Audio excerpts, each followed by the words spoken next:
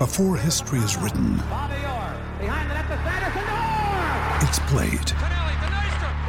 Before it's frozen in time, it's fought one shift at a time. Before it's etched in silver, it's carved in ice. What happens next will last forever. The Stanley Cup Final on ABC and ESPN Plus begins Saturday. With threats to our nation waiting around every corner, adaptability is more important than ever. When conditions change without notice, quick strategic thinking is crucial. And with obstacles consistently impending, determination is essential in overcoming them. It's this willingness, decisiveness, and resilience that sets Marines apart. With our fighting spirit, we don't just fight battles, we win them. Marines are the constant our nation counts on to fight the unknown. And through adaptable problem solving, we do just that. Learn more at marines.com.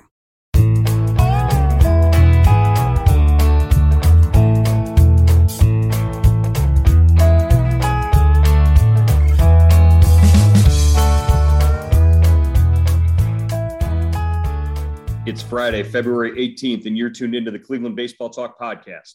I'm Joe Noga, joined by Paul Hoynes.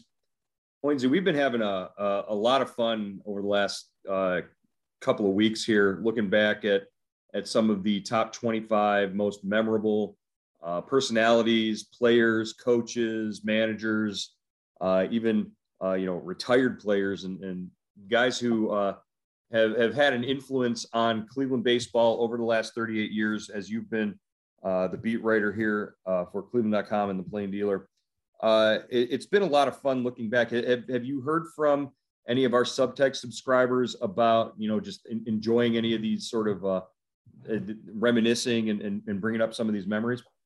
Yeah, I have got a couple of subtexts, Joe, just saying how much they've enjoyed, the series, and kind of the memories. And, I think we've gotten a lot of feedback too, like players like Kenny Lofton and Albert Bell and guys like Mike Hargrove and just, a lot of different players, Joe Carter, and what, the memories that people have of them and what they meant to them. And maybe they've met them or got an autograph from them.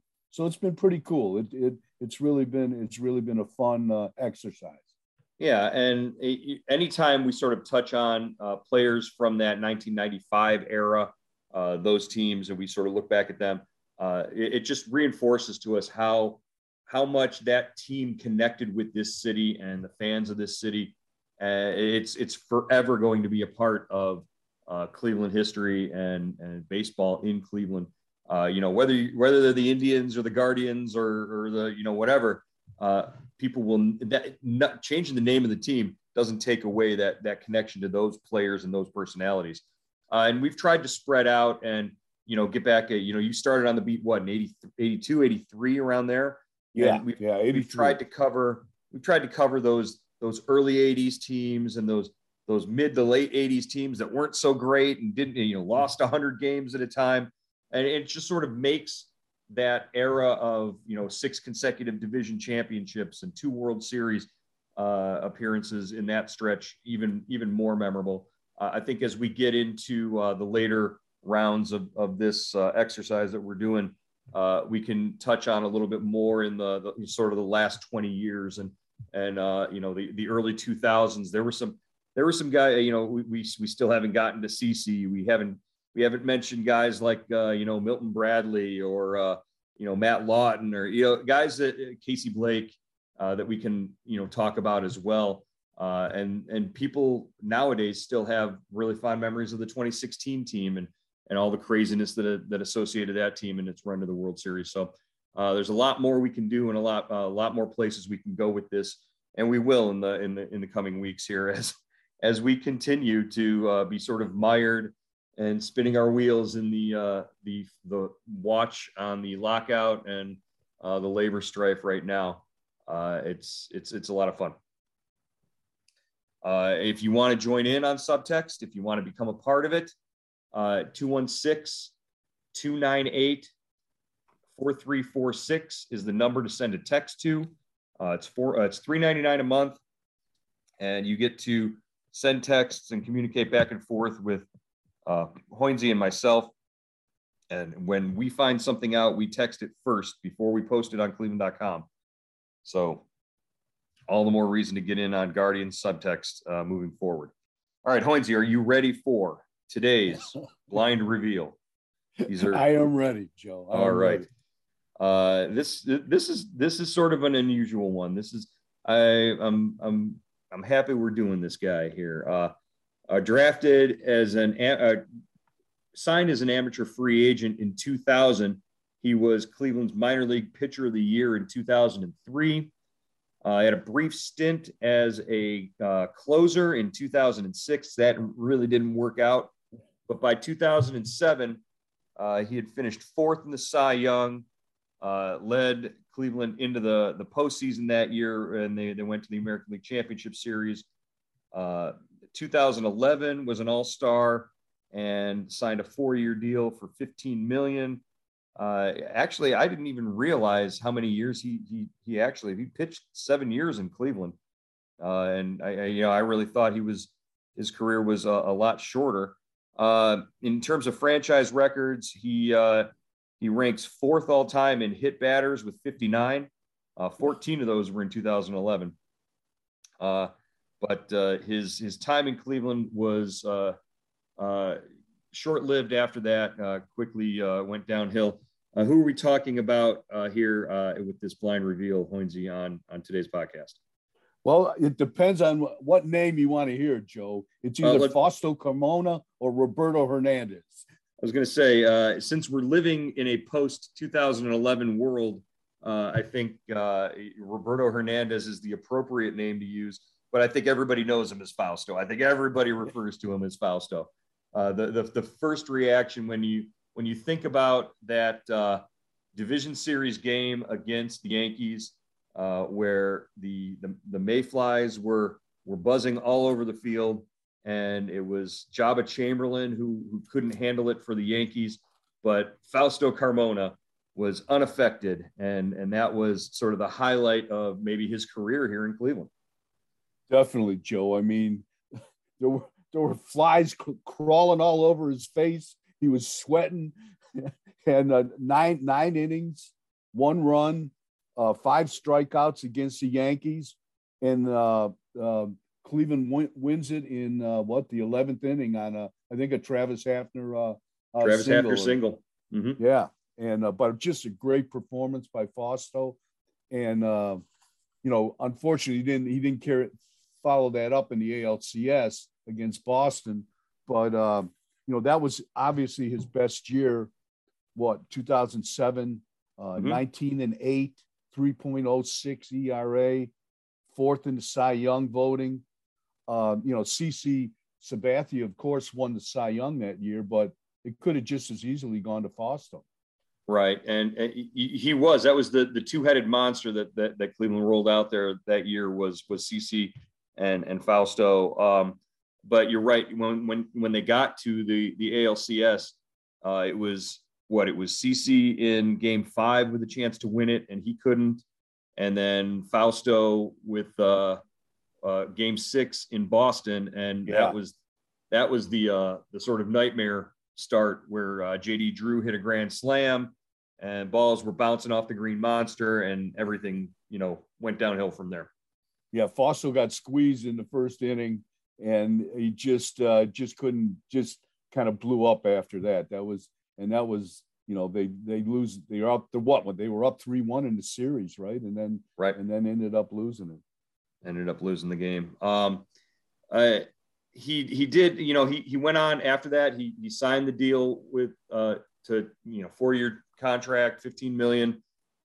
He had a couple of injuries that kept him out for a few years there, hit or miss. But in 2011, he came back. He was an all-star, and he was really good. In spite of the fact that he was named the opening day starter that year, and in his first game, the home opener against the White Sox, he gave up 10 runs.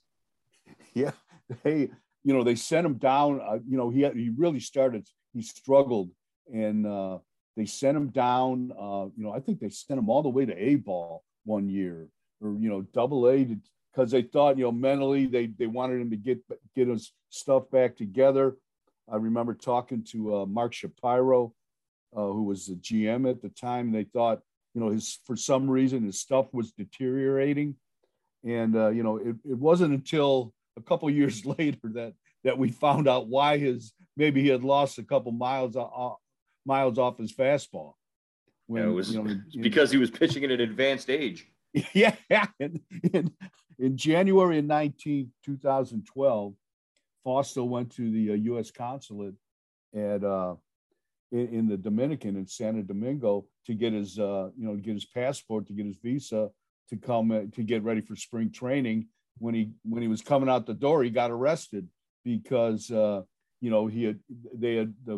authorities had found out that he was pitching under an assumed name, and he was really Roberto Hernandez, and he had been pitching under an assumed name since he signed in 2002 or something like that. So, right. And the story behind it, Joe, is really interesting. I mean, it's not interesting.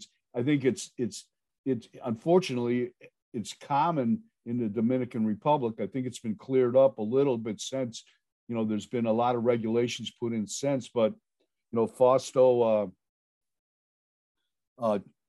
changed names with, I think, a relative, and who was Fausto Carmona. He changed names, birth certificates with him. And so instead of, he was actually, when he got caught, he was 31. He wasn't 28 like his birth certificate said. He was actually 31. So he's 3 years older. And the way it came out is Fausto's father had paid a spiritualist. I don't know what exactly that means, but to doctor the birth certificate with oils and candlelight.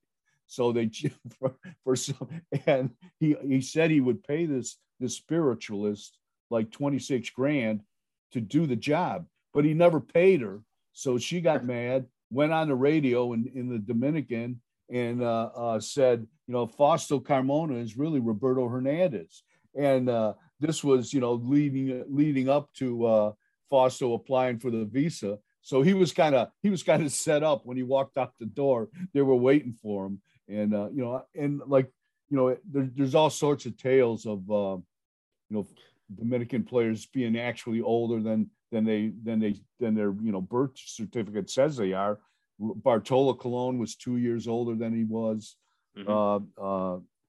Bartolo Colon's brother, Jose, who pitched in the minors for the Indians, was 3 years older than he said he was. And all this came to light. The crackdown came after 9/11 in 2001, where they really, the United States really started, seeing who was coming into the country and making sure you were who you said you were.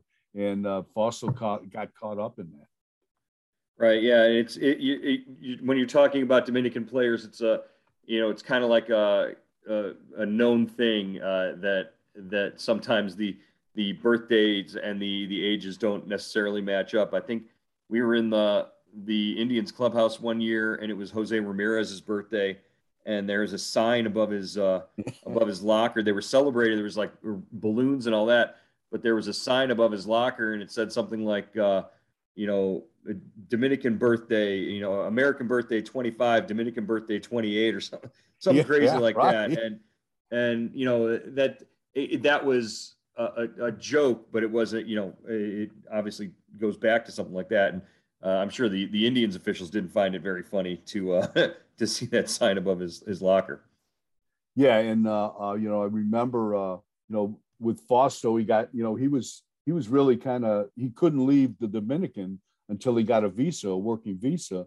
So he couldn't join the Indians. He didn't join the Indians until I think right around the All-Star break of 2012. Yeah, July. Mm-hmm. Okay, and then he was suspended for 3 weeks as well. And so when he finally got back in the locker room, Justin Masterson was kind of the ringleader. He gave him 3 birthday cakes because he had jumped 3 years from 28 to 31. So 3 birthday cakes were waiting for Roberto / Fausto in the locker room. I mean, I guess and now how was he to deal with and talk with? Obviously, was there much of a language barrier there?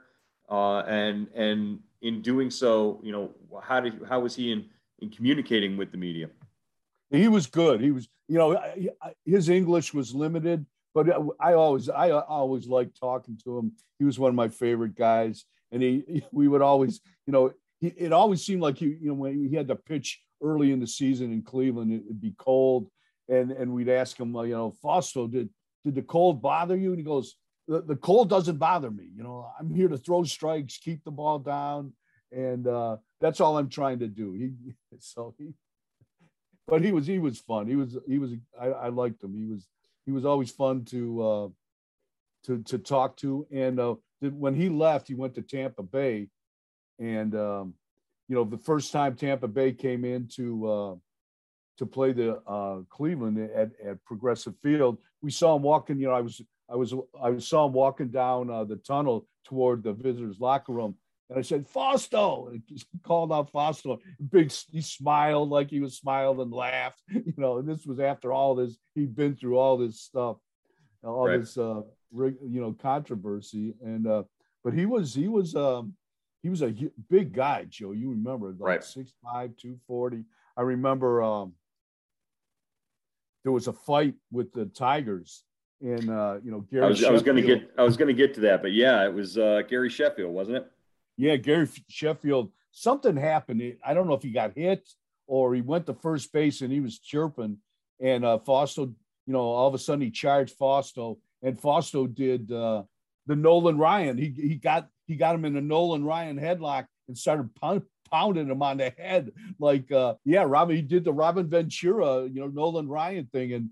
And he just, the closer Sheffield got to the mound, I think the bigger Fausto got. And it was a mismatch because Fausto grabbed him around the neck and did the Nolan Ryan number on him, and he just Sheffield picked on the wrong guy. Right. Yeah, and I guess what sort of made him intimidating was that sinker, right? We've seen what is it with the Dominican pitchers? Emmanuel, I keep going back to Emmanuel Clase. They've got very similar profiles and very similar stuff. Clase throws those sinkers. That's what Fausto did, and that's what led him to most success when he was healthy. Yeah, Victor Martinez was the catcher then, and he said he just set up behind the middle of the plate, right in the middle of the plate, and have Fausto throw that sinker, and it didn't matter. He really didn't have to give him any signals. He just throw that same pitch. I remember Torrey Hunter, when he was playing with the Twins, faced Fausto and said, I thought I was drunk when I faced him because I couldn't believe that pitch was moving like that. He said it was moving all over the place. And but that, when he was at his best, that was his best pitch.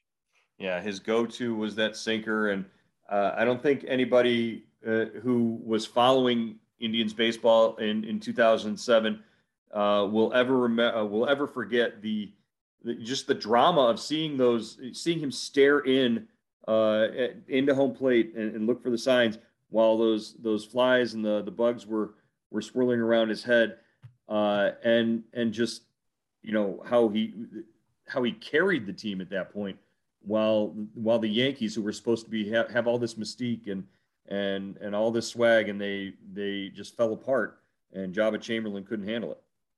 Yeah, and I remember the Yankees had to call timeout, and they're all spraying bug spray on themselves. And the more bug spray they sprayed on themselves, the more the mayfly, whatever they were, the more the midges attacked them. It was crazy. But right. It didn't even. Fausto never blinked. He was just like he was locked in that night, man. He was. What was the reaction in the press box as all that was going on, and you're watching this down on the field, and they're coming out with bug spray, and you realize it, because we've sat up there on nights where the windows have just been covered in these flies. It's just ridiculous the amount of bugs. But at that point, you guys had to be looking down at the New York writers, going, you can't deal with it. Yeah, this was like a secret weapon because, like you said, Joe, in Cleveland, that happens from time to time. But it really never happened that late. That was, the postseason. It usually happened, sometime during the spring or the summer, especially at the old ballpark, but never that late. And it was just a freak thing. Yeah. And the Yankees, the writers probably weren't used to it because they had open air press box at Yankee Stadium. They didn't have glass or maybe. And it was really hot that night. I remember it was, kind of unseasonably warm. And that's what caused that caused the midges to hatch. Yeah, that temperature inversion is what gets them going. So Roberto Hernandez leaves Cleveland. He goes on and he pitches basically 1 year deals in Tampa, Atlanta, Philly, the Dodgers, Houston. I guess he's sort of like it was 7 years in Cleveland, but he really just does sort of feel like a one-hit wonder. It sometimes you see those things, pop up every now and then. Why doesn't he get the same sort of, feeling or respect that, guys who pitched here for, 5, 6, 7 year stretches, like Corey Kluber, like Josh Tomlin, guys like that, now get now? Yeah, I think that's a good point. I think, number one, the teams weren't really that good. They made the postseason that 1 year. And, I think he was like, he kind of topped out in 2007, and we really never saw the same kind of guy before, after that. And, the 1 year he went to the All-Star game, he was okay, but he was never that dominant guy that, was him and CeCe could, really, you could count on, really getting winning every series that they pitched in, basically. And because those years after that, after 2007, who they got rid of CeCe that year, they got rid of, or the next year, and they got rid of Cliff Lee the next year. So, that was it. The pitching factory really hadn't started to churn at that point, and that probably is what sort of led to the genesis of it. Just looking back, Fausto, I think, is a weird chapter in the book. He's, definitely. They redid when he got caught. They redid his contract too. They reduced his contract, so he got the double whammy, man. He got caught, and then that I think they knocked the like his 1 year he was going to make $7 million. They took it down to $2.5 million, and they thought that would so that, and then his bonus, or the option year, which they didn't pick up, went from $9 to $6 million, and Fausto and his agents really didn't have a leg to stand on. They right. kind of had to smile and take it. And it causes the whole league to sort of revamp their vetting procedures when they're looking at these international free agents and the agents that they deal with in the Dominican, because we've seen with PEDs and with, like you said, birth certificates and things like that, they're not exactly always on the up and up. All right, that's going to wrap up today's edition of the Cleveland Baseball Talk podcast. Great looking back at Fausto Carmona. If you're on Subtext, go ahead and send us your memories of Roberto Hernandez in Subtext, as we're going to post about that later. Hoynesy, we'll be back next week with another edition and a look at some more of Cleveland's most memorable baseball characters. All right, Joe.